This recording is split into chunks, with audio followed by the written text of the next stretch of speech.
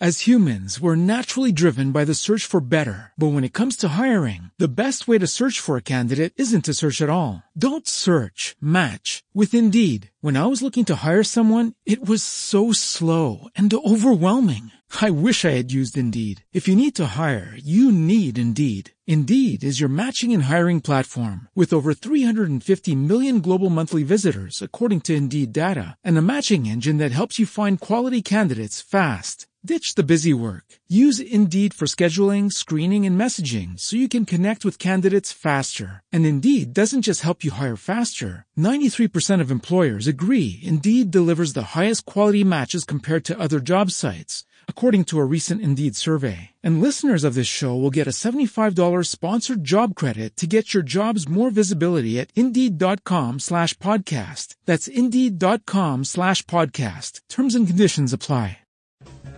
This is ContactTalkRadio.com. Consciousness in action. And you are taking action into your consciousness by tuning into Contact Talk Radio. And on TuneIn.com, Hing.fm, and UpSnap Mobile. Contact Talk Radio. Conscious Shift with Julianne Turner brings insights from leading voices and visionaries across the globe to guide and inspire you to create your own conscious shift into your true power and singular greatness. Through her expertise, author, speaker, and social innovator, Julianne Turner, a world authority on the creative process, guides you to discover how to consciously create the life, work, and world you most desire. And now here's your Conscious Shift host, Julianne Turner.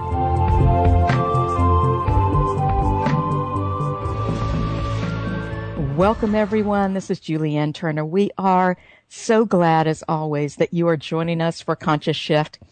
And I just want to take a moment to let you know how joyful I am to hear from all of you across the globe and to share in your stories and your celebrations of the conscious shifts you are making in your lives, in your work, and for our world. And I just want to let you know that I've been listening as well to all of you conscious shifters and have created something special for you, a gift that is now available for you for free. That's what gifts are at ConsciousShiftShow.com, ConsciousShiftShow.com.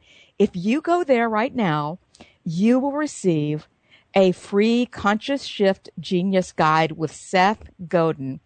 It's drawn from my interview with Seth. He is, as many of you know, most of you know, one of the leading business gurus in the world. And he actually is talking in this action guide and in the audio that's free for you there. In this Genius Guide, he is talking about how to discover your own genius. And this Genius Guide I've crafted it to be filled with nuggets of gold and clear action steps for you to shift your prosperity and to inspire you to your highest potential. So I hope you go to ConsciousShiftShow.com and pick up your gift. Right now, we'll be sharing more special brilliance and bonuses on today's show. So stay tuned. And I wonder if this has ever happened to you. I think we've all done this, right? We're supposed to be focusing on our workday, working away, and suddenly we realize that our minds are actually off somewhere else, distracted by tonight's meal or our laundry list of to-dos. And we realize, oh my gosh, we're really not being present or very productive in our work. Anyone else ever experienced that? I'm sure there are some hands going up out there, and my hand is going up. Well, what if the answer to boosting our productivity was actually not to double down on our workload or to spend even more time in the office, but actually to bring more mindfulness into our workplace? What a concept, right? Well, it's a concept that our Conscious Shift guest today, David Gellis, the author of a new book called Mindful Work. David is going to share some new research with us from that book. And this research comes from CEOs to scientists to students that shows that mindfulness, yes, meditation and similar practices is actually boosting productivity and focus in workplaces across the country. And it can boost your performance at work and improve your life at home as well. And it's with that thought in mind that we welcome David Gellis to Conscious Shift. David, welcome. Thanks so much for having me. And David, this book is amazing, Mindful Work, How Meditation is Changing Business from the Inside Out. And I know that you are a business reporter for the New York Times, and before that for the Financial Times, very prestigious publications. And you've got to always be on deadline. It's kind of a stressful job, right? So is that what got you started down the path of meditation, or was it something else? Well, that's not what got me started down the path, but I guarantee you, if I hadn't had found meditation earlier in my life, I would most welcome it at this juncture in my career. Because you're absolutely right. This morning, and I'm not exaggerating here, I woke up at 5:30 a.m. There was an email from my editor, and within 3 minutes, I was at my computer writing. That's the pace of my job, but it's not so dissimilar to so many of our jobs. So many of us are working so hard, 24 hours a day, and it's only thanks to my mindfulness practice, frankly, that I feel like I'm able to cope with these incessant demands of the workload.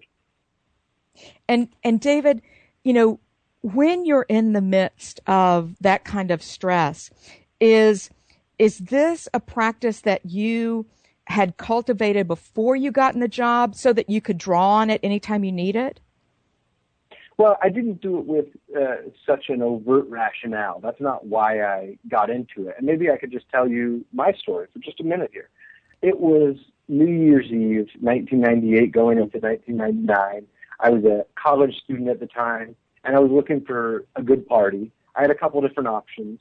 But before I decided where I was headed, which bar I was going to, I started reading a book that was on my parents' bookshelf. And it was an introduction to Buddhism. And I was a philosophy major at the time. I had been asking lots of life's big questions for a long time, coming up with very unsatisfactory answers. And for whatever reason, what I read on the page spoke to me like nothing else ever had. And it wasn't the religious aspect of Buddhism. It was this simple promise that there was actually a way to get off this hamster wheel of our minds, that there was actually a way to stop constantly obsessing about the future and dwelling on the past, that there's actually a way to actually be present right here, right now, and stop causing myself so much pain by wishing things to be other than the way they were. And so this promise, this premise, was so alluring to me that I set out on a journey and tried to discover meditation. And I was just a college student at the time. So I opened the Yellow Pages, looked up meditation, found the nearest Zen center in Northern California, and that was my first experience with meditation. And about a year and a half later, I traipsed off to India, much to my parents' chagrin. And I spent about the better part of a year there going on meditation retreats, living in monasteries, and really establishing a practice that I continue to draw on to this day when I'm on deadline at the New York Times. And that practice was mindfulness. It was the simple cultivation of mindfulness that began for me now 15 years ago, which still is of enormous utility to me throughout the day, and what ultimately led me to write this book. There's so much in that, David, that you just shared that I'd love for us to touch on. But, first I'd love to hear, and I think our listeners would love to hear, let's set the context for them. What is your definition, or from your research, what's your definition of mindfulness? Well, I defer to the experts. And a guy named Jon Kabat-Zinn, who's a molecular biologist at the Massachusetts Institute of Technology, and for the last 3 decades, really, he's done more than anyone else to establish a rigorous curriculum around mindfulness, to spread mindfulness through his teachings and writings, and really to bring it out of the shadows and into the mainstream. And Jon Kabat-Zinn defines mindfulness as paying attention in the present moment on purpose in a particular way and non-judgmentally. And I know that sounds like a mouthful, but if you really boil it down, it's about being right here, right now, not thinking about the future, beating yourself up about something that just happened, not wishing things to be other than they are right now, but actually just stopping and being right here, right now. That's the long and the short of it. And David, that's such a wonderful definition, and I can see that each element in that definition is quite significant. And it's different. It's in what ways does mindfulness differ from, but yet encompass what we think of as meditation? Well, it's a great question. And the truth is, mindfulness and meditation are sometimes used synonymously these days. And I'm probably guilty of that myself. And I think it speaks to the degree to which they are very interlinked and kind of codependent. But if you really want to break it down, what I'd say is meditation is a practice that helps cultivate a state of mindfulness. So the state of mindfulness that I tried to just describe, the state of being in the present moment, of being accepting of whatever's happening, one of the great and reliable ways to train ourselves to enjoy that state is through the practice of meditation. I hope that helps. Oh, that was very helpful. Beautiful. Yes, meditation is a practice that helps us cultivate that state of mindfulness. And then mindfulness, as we practice it, it becomes, it seems to me, and what I'm surmising that you are able to draw on, David, in your work, or any time you need it, is that then you're able to draw on that ability to be mindful even in stressful times. That's absolutely right. What I also encourage people to remember is that mindfulness isn't a remedial technique. I think it's best used as preventative medicine. So here I want to stress that it's important not to oversell the benefits of mindfulness. Mindfulness is no magic bullet that's going to suddenly make all your stress go away in a difficult situation. So I just always want to remind people of that, because the promise of mindfulness is really alluring, especially given the pace of our lives. Yes. But without selling it short, I also try to remember for myself personally that it actually takes practice. I mean, there's a reason we call it practice. This isn't something that we can just flip on and suddenly everything is solved and all our problems at the workplace go away.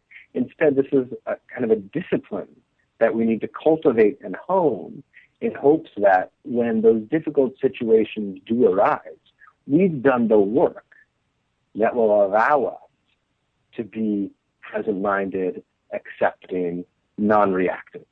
Yes, exactly. Beautiful, David. So well said. And so your definition, I want to just touch on a couple of pieces of it. Paying attention in the present moment, being present, on purpose, in a particular way. That's the discipline. That's the practice. And then non-judgmentally. Is that the biggie? That's the biggie. You found it right in there. I know it's a mouthful, but that's exactly right. I think the sequence of words there kind of get progressively more important. So on purpose means that it's not just enjoying your food. It's being aware that we're enjoying our food.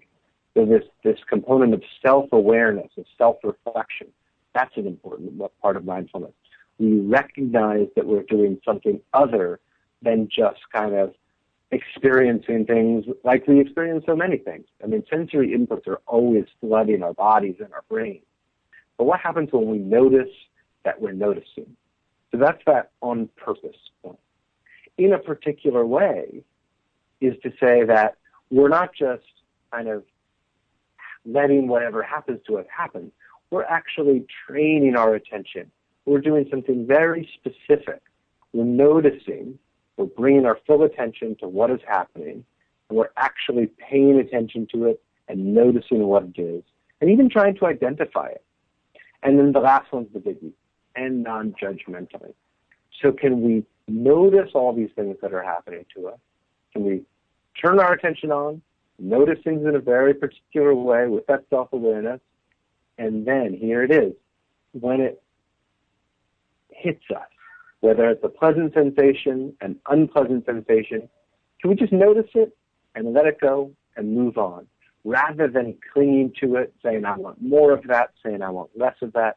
Well, instead, can we notice it, accept it, and move on? And imagine if we were able to do that in the workday. I just invite people to consider, how would our experiences be different? That's so powerful, David. Even pausing just a moment for our audience to consider that. How would your workday be different if you could just be centered and present and noticing and choosing your response rather than reacting? How would your work day and your work in general, how would your flow of your life at work be different? You just used a word that I love to focus on in discussions of what does it actually mean to be mindful? How does it actually change my behavior? And you use that word reaction. And what I invite people to consider is what happens if we can respond and not react. So how do we get from response, from reaction? So often, be it in a meeting, be it in an interaction with a colleague or our boss, something happens and we're just on autopilot. We know what we're trained to do. And that might be to lash out. That might be to speak very quickly in order to try to impress someone. It might be to snap back if someone did something we didn't like. When an email comes in, when the phone rings, it might be to fire off a reply as fast as we can so we show people that we're there. It might be to pick up the phone as fast as we can before we even take a moment to catch our breath. Mindfulness introduces this purposeful pause. So as we become mindful, as people practice meditation, they slow down just a tiny bit. It's not making us, worse at our job. It's just creating the space for a very brief moment. So someone says something to you, and instead of just spitting out the first answer that comes to your mind, take a moment, pause, take a moment to be mindful, and then respond. That email comes in, the first impulse is to reply as fast as we can. Again, just one purposeful pause, find the appropriate response, and then reply. And I would argue that when we just take a few more moments to, think before we speak, this isn't anything new. This isn't rocket science. But just inviting these little moments of mindfulness, I think can actually undo a lot of the habitual suffering that is kind of woven through the workday. All these little struggles that we fight, I think many of them really could be avoided if people just took that extra moment to consider the appropriate response instead of just lashing out with the first reaction that comes to mind. Yes, that is actually what I'm sensing, and I think our listeners will also perhaps be tuning into, David, as you described that, is this could be and may well be a source of a profound potential positive shift in our work lives, right? Because what you're talking about is pausing, that purposeful pause to choose our response, to choose an appropriate response, even, the highest and best response, to actually consider what is the highest and best response. And what we talk about here on Conscious Shift, David, will resonate, I think, with you is that choice is the mechanism of creation. We have that creative power in any moment where we do pause to connect with the creative power within us to choose something other than a reaction, to choose something even other than what already exists, to create something new, a new potential. And so that purposeful pause can be the pivot point on which our entire work experience can literally shift, correct? Absolutely. And mindfulness is just one way, not the only way, to achieve some of those changes, I believe. Yes, exactly. It really moves from mindfulness into that conscious choice and conscious creation and co-creation as well, I think. And when you are stressed, David, for your own, it's very fascinating to me.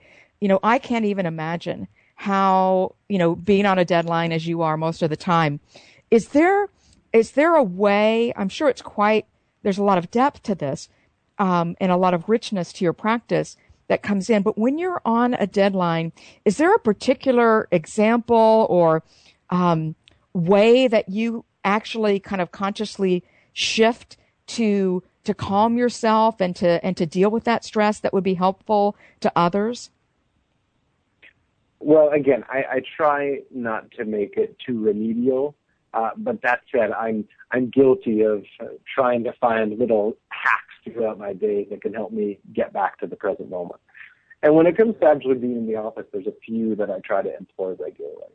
One is simply just getting in touch with my body. And in mindfulness, I think the mind is in the word. So people think that this is something that happens all in your head.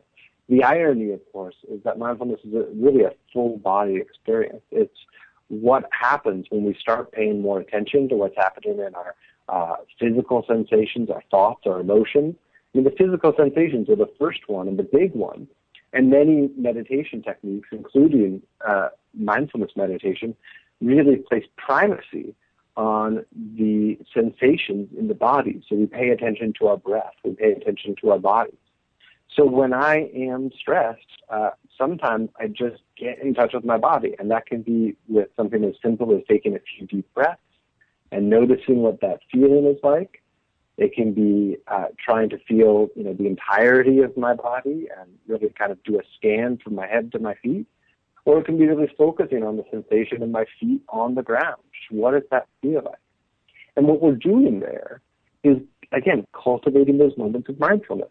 In those moments when I'm noticing what it is that my body actually feels like, I'm not lost in thought. I'm experiencing something in a kind of primary, undiluted, unfiltered way. And that's the training. It's that awareness that I'm trying to bring to my body in that very moment that then, in time, I try to ultimately bring to other sensations, to my own thoughts, to experiences that happen to me, to my emotions.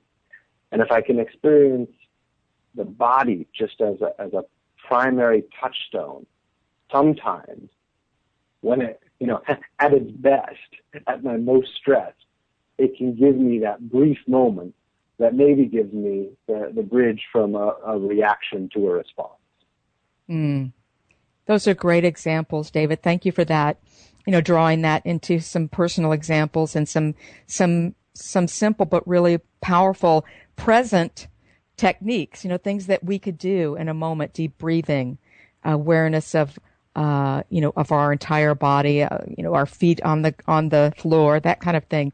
And as you have developed your practice, your mindfulness practice, David, over time, has it become easier for you to find that place when you're stressed? Well, listen, my job stresses me out. Getting around New York City stresses me out. I've got a 1-year-old daughter. When she wakes up in the middle of the night screaming, that can stress me out. So it's not like I'm beyond stress by any measure. What I'd say is that mindfulness hopefully gives me kind of a baseline equanimity, a baseline sense of peace, that makes those fluctuations maybe a little less volatile and makes it a bit easier for me to experience that stress when it happens, and it's going to happen, and then move on with my day. Yeah, beautiful. Yes, I love your authenticity and your honesty too, David. And so, you know, the one of the most wonderful things about your book, Mindful Work: How Meditation is Changing Business from the Inside Out, is that we're seeing this mindfulness movement actually moving into the workplace, into the boardroom, in companies across the country, across the globe, and companies that we would recognize, right? Like the ones in your book you talk about, and actually I've had Chade-Ming Tan on the show, talking from Google, talking about search inside yourself. But there's Google, and your book you talk about Google and General Mills and Aetna, you know, insurance, and Adobe and Green Mountain Coffee, and, you know, the Boston Red Sox to the Marines. I mean, it's like all of a sudden, it seems like all of a sudden there's this tipping point, where large organizations, are seeing the benefits of this. There's so many questions around this, but what do you, in your research, what did you turn up as kind of why seems to be this shift? Well, I should hasten to add, I'm not just making all this up. It's not just exactly. Me out here. I'm a reporter, and I tried to really report this book out in a very thorough way. So I spent, a couple of years traveling around the country and visiting any workplace I could find where people were really engaging with mindfulness and meditation in a meaningful way.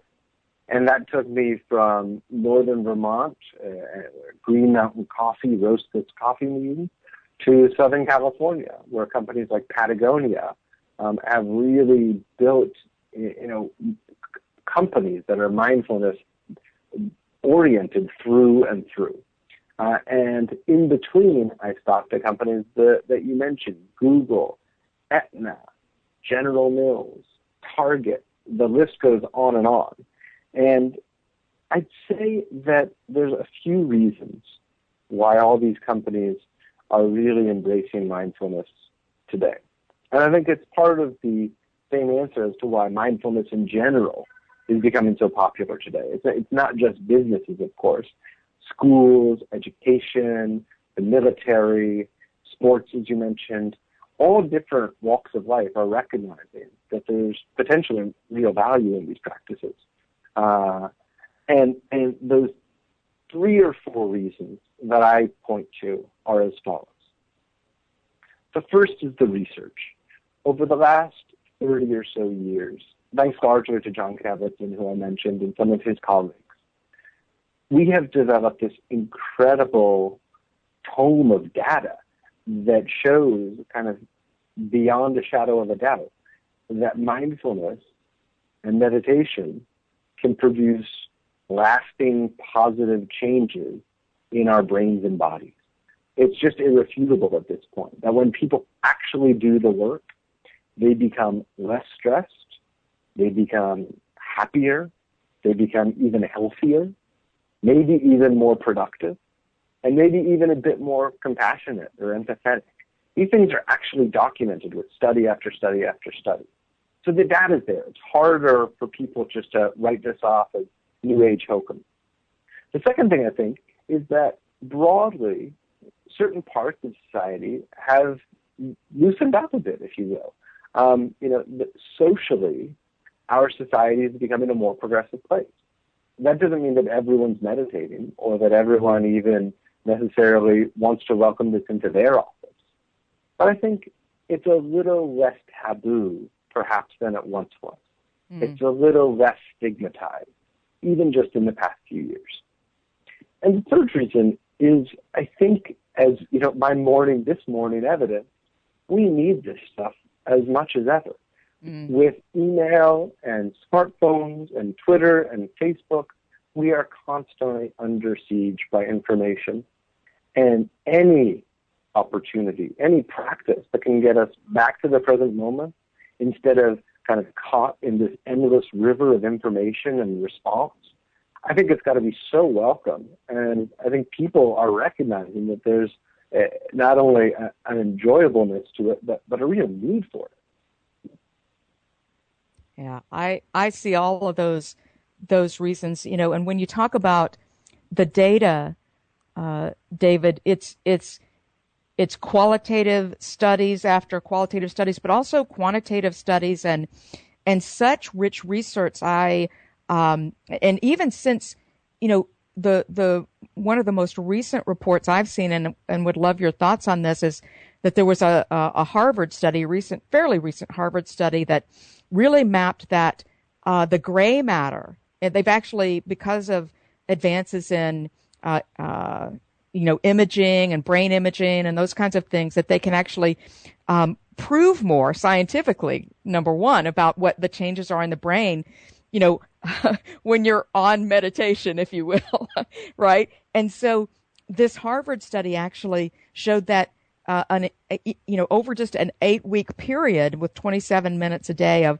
meditation, that there was an increase in gray matter in the hippocampus, which is really where your self-awareness, your compassion, your introspection is. And also the same thing in the cerebral cortex, which is attention and emotional integration. And that in addition to that, there was a decrease in the amygdala, the size of the amygdala and activity in the amygdala, which is the center of anxiety and stress. Are you familiar with that study? Well, you just referenced a ton, and that's exactly right. This isn't just self-reported data.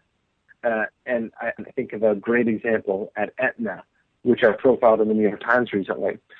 Yeah, all the people that took the mindfulness meditation classes reported that their stress levels went down. But they also took measurements. They measured heart rate variability and cortisol levels, two common measures of stress in the body. And guess what? Those went down too. So the actual, as you say, quantitative data is matching up with the qualitative data.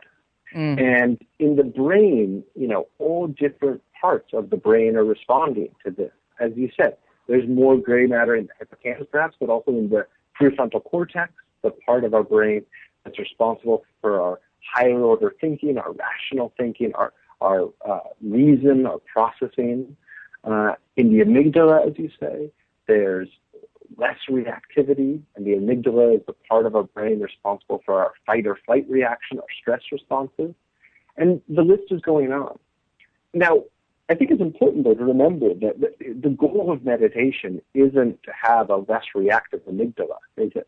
And the goal of meditation isn't to develop more gray matter in our prefrontal cortex. The goal of meditation is to be a bit less reactive, a bit less stressed perhaps, to be creating less suffering for ourselves and for others, to be more equanimous. And so I always try to remind people as we get so excited about, oh my gosh, the fMRIs are showing us that in fact, the alpha waves are doing such and such. It's like, yeah, great, but that's not what this is really about. I think it's very useful. And it's wonderful that science is starting to kind of confirm these age-old truths. But that doesn't change the fact that, what we're going for is something much more subtle, something much more personal. Exactly. I appreciate that, David. And when you're talking about the data, that is really, there's been such a boom in the number of studies that back this up and back up the ancient wisdom that's been out there for ages, and as well as you said, the society perhaps as these studies are reported, being more open. I think whenever something becomes more reported on and more mainstream, Time Magazine think about a year ago, had a cover story, The Mindful Revolution.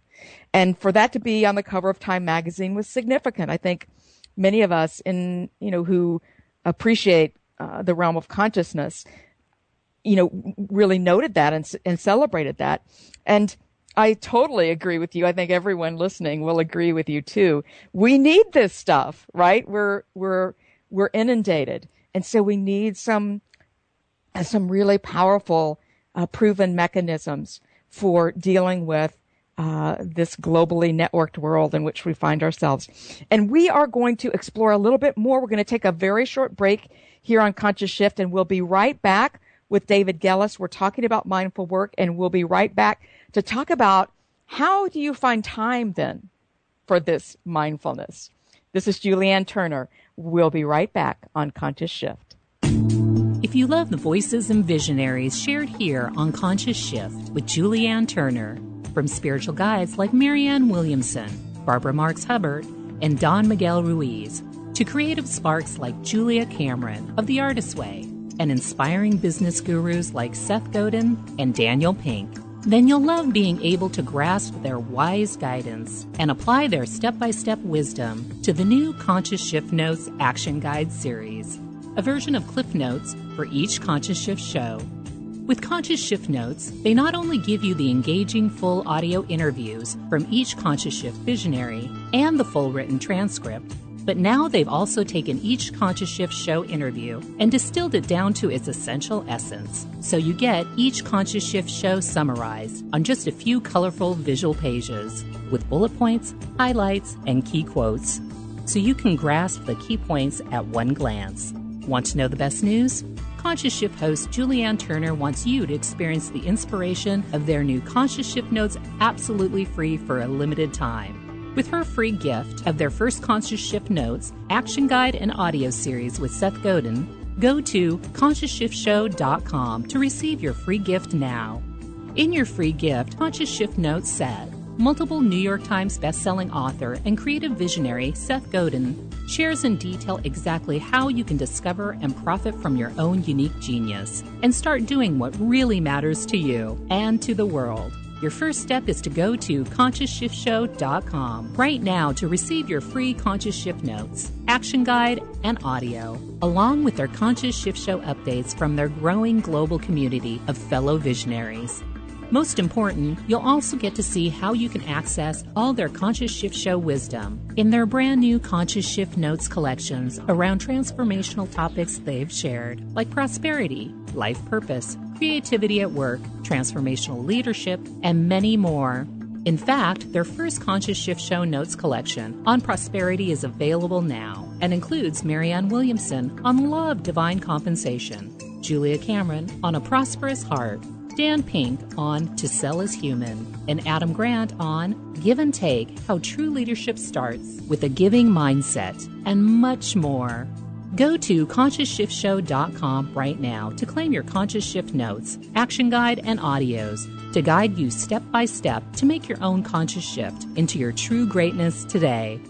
Welcome back, everyone. This is Julianne Turner. You are listening to Conscious Shift, and today we have the pleasure of talking with David Gellis, the author of a new book called Mindful Work, How Meditation is Changing Business from the Inside Out. And just before the break, David was sharing with us that companies like Google and Green Mountain Coffee and Patagonia, all the way to sports teams like the Red Sox, and I know the Seattle Seahawks use this kind of mindfulness practice as well. All over the world and all over the country are using and building into the workplace these mindfulness practices. Now, the question I'm sure many of you have had arising in your brains, in your minds, is how do you have time for this? You know, that David, I would think that would be one of the first questions that people may have. It's like, I don't even have time to go to the restroom. I don't have time to go to lunch. How am I going to find time for this in my workday, in my life? And so, what you've talked about is that this is something that is a practice overtime. It's not something that you just fit in and get done. So what are the best ways that you could respond to that question if somebody says, I don't have time for this? We're all pressed for time.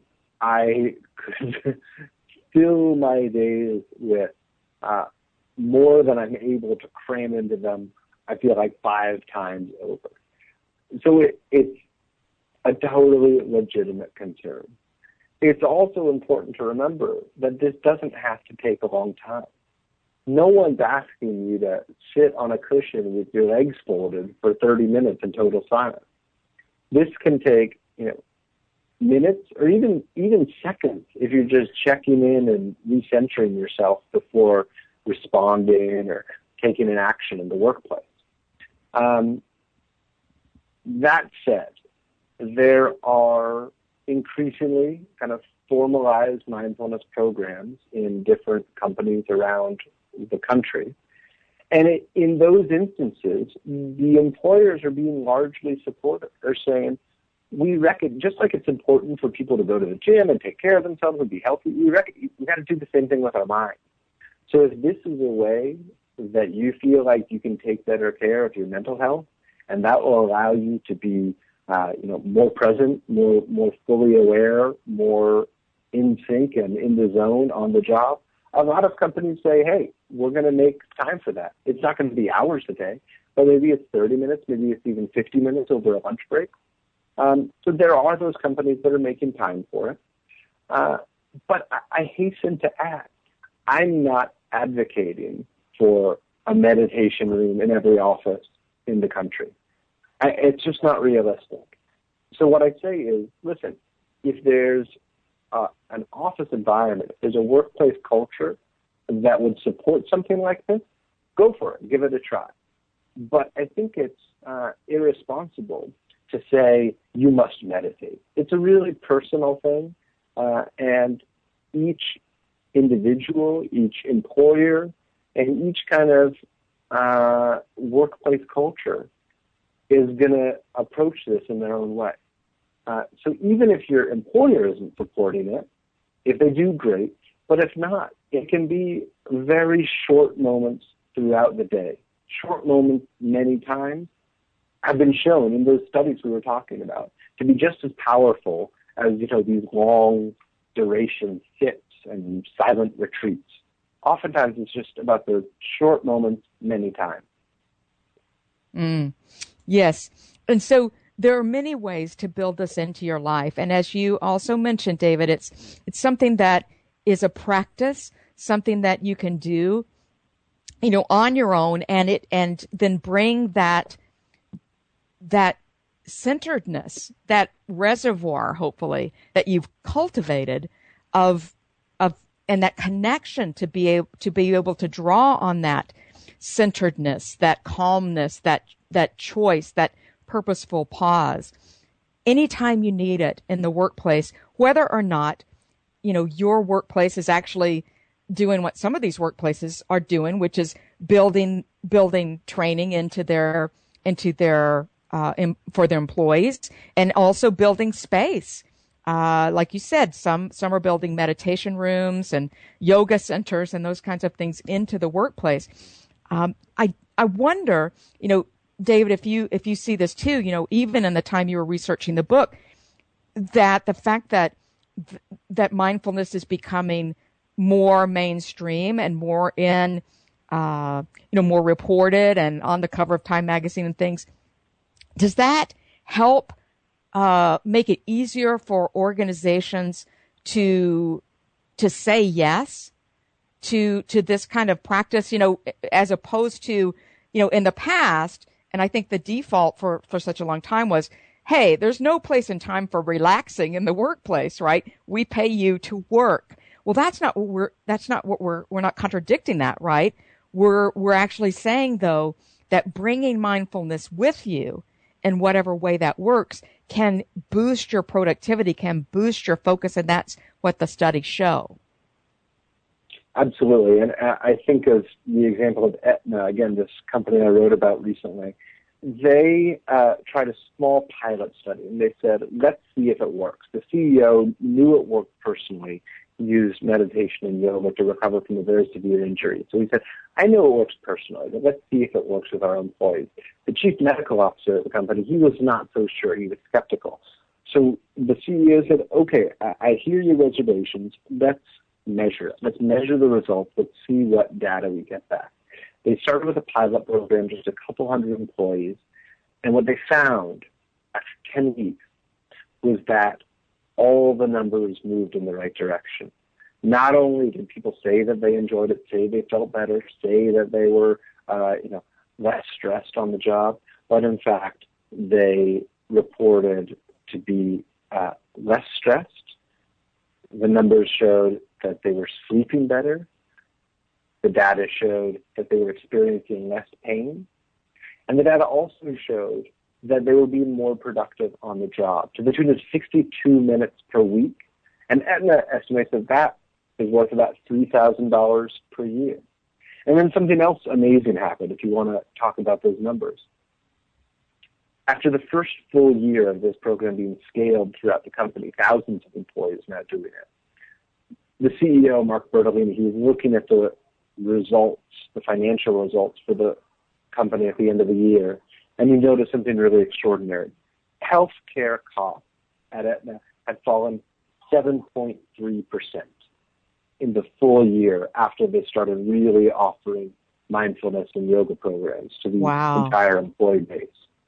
That was worth $9 million for Aetna, the big Fortune 100 company with 50,000 employees. So all of a sudden, there's a link between mindfulness practice, a healthier employee population, and even the bottom line. That's pretty exciting. That is powerful, isn't it? Wow. And I know that you calculated that out. It's like $2,000 per person, reduction in healthcare costs. That's astounding and really encouraging, isn't it? Yeah. And so these things, this data, these studies, the more and more that we see quantitative and qualitative data showing the benefits, it can have a positive kind of snowball effect that maybe that's part of what we're seeing, David, in this mindfulness moving more and more into the mainstream and into the workplace. Do you think? It is. And one company starts doing it, another company begins, because all of a sudden it's, again, not so stigmatized, it's out there. And in fact, in Silicon Valley, where I am today, here in San Francisco, so many tech companies are employing this, and it's almost just becoming expected. Intel, Adobe, Twitter, Facebook, Google, the list goes on. Salesforce, almost every big company has created a space for those employees who do want to practice mindfulness to do so. Yeah, that's such a positive shift, and we know it's actually a positive shift because of the positive outcomes. And I want to just touch on before we have to close for the day, David, that this is not something that just works at work. Mindfulness can really help you at home as well. One of the things that you found, in addition to less stress and greater productivity and those kinds of, and more focus at work, you also found, in your research of the research, that there's an increase, tend to be an increase in compassion. And so that would make a big difference at home, wouldn't it? Well, it's pretty remarkable that something as simple as focusing on the breath and paying more attention to your own thoughts, emotions, and sensations, and cultivating that real-time, present awareness in a non-judgmental way can somehow lead you to be more empathic, more compassionate, and more socially responsible. But that is what seems to happen when people stick with this practice. And this, perhaps reaches the edges of our scientific understanding. I have seen the studies that show that indeed mindfulness meditation can make us more compassionate. Those studies exist. I get to see a truly convincing explanation of why, of what's happening. And I think that's part of kind of the beauty of this. It's part of the mystery, because we may not understand, again, how the neurons are rearranging themselves, but we know the outcome. And we know that when practiced diligently, mindfulness can change the way we treat ourselves, becoming a bit more accepting, a little less hard on ourselves. It can change the way we work, becoming a bit more present-minded on the job, a little less reactive with our colleagues. And it can change our relationships. It can change the way we treat our friends, our family, and we can start remembering. And that's actually one of the words for mindfulness. The translation in Sanskrit is actually remembering. We can remember to take good care of other people as well. And it's just an amazing thing. David, thank you so much for sharing this with us today and for writing this book, Mindful Work. And would you share with our listeners where they can find the book, where they can find you, anything else you've got cooked up to share this wonderful work with the world? Absolutely. Well, thank you so much for your interest. It was a really fun conversation. And please do buy this book. It's the only way I can keep bringing this message to the working world. And as I think we just discussed, we really need it. So you can buy Mindful Work on Amazon, on Barnes & Noble, or at your local bookseller. I'm easy to find at davidgellis.com. That's DAVIDGELLES. All my contact information is there. And on Twitter, I'm at DGellis. That's DGELLES. So thank you so much for your interest, and please go pick up a copy of Mindful Work and one for your friends. Everyone listening, I'm sure, has benefited from the conversation, David, and I hope that they all will buy the book, Mindful Work, How Meditation is Changing Business from the Inside Out. And again, David, thank you so much for writing this book, for all you do in the world and writing for the New York Times now and shedding light on the business world for us. And blessings to you and your family and all that you do. Thanks so much for having me. Thank you, David. And Julianne Turner, this is Julianne Turner. We'll be right back on Conscious Shift. Throughout time, all visionaries, sages, and thought leaders have used a pattern of thought, an archetype of creation, to think dramatically differently from everyone else. In fact, these visionaries begin with an entirely different worldview that enables them to see beyond what is to what can be. The good news is that we can adopt the same worldview, literally a different thinking system that all world changers throughout time have used, a profound and practical and profoundly different sequence of thought for the 21st century. This universal thinking system was discovered and is now revealed in a revolutionary book called Genesis of Genius. Genesis of Genius, written by Conscious Shift host Julianne Turner, is a full-color step-by-step visual guidebook to guide you to use this success system to discover and profit from sharing your own unique genius. Genesis of Genius, Julianne Turner's life work, and the foundation of her unparalleled success, guiding thought leaders and emerging visionaries across the globe to make both significant income and world-changing impact, is already a bestseller on Amazon and is now available to you at genesisofgenius.com. And for a limited time, you will receive $180 in special bonuses, plus an exclusive quick start guide, all available to you today when you buy your copy and register at genesisofgenius.com.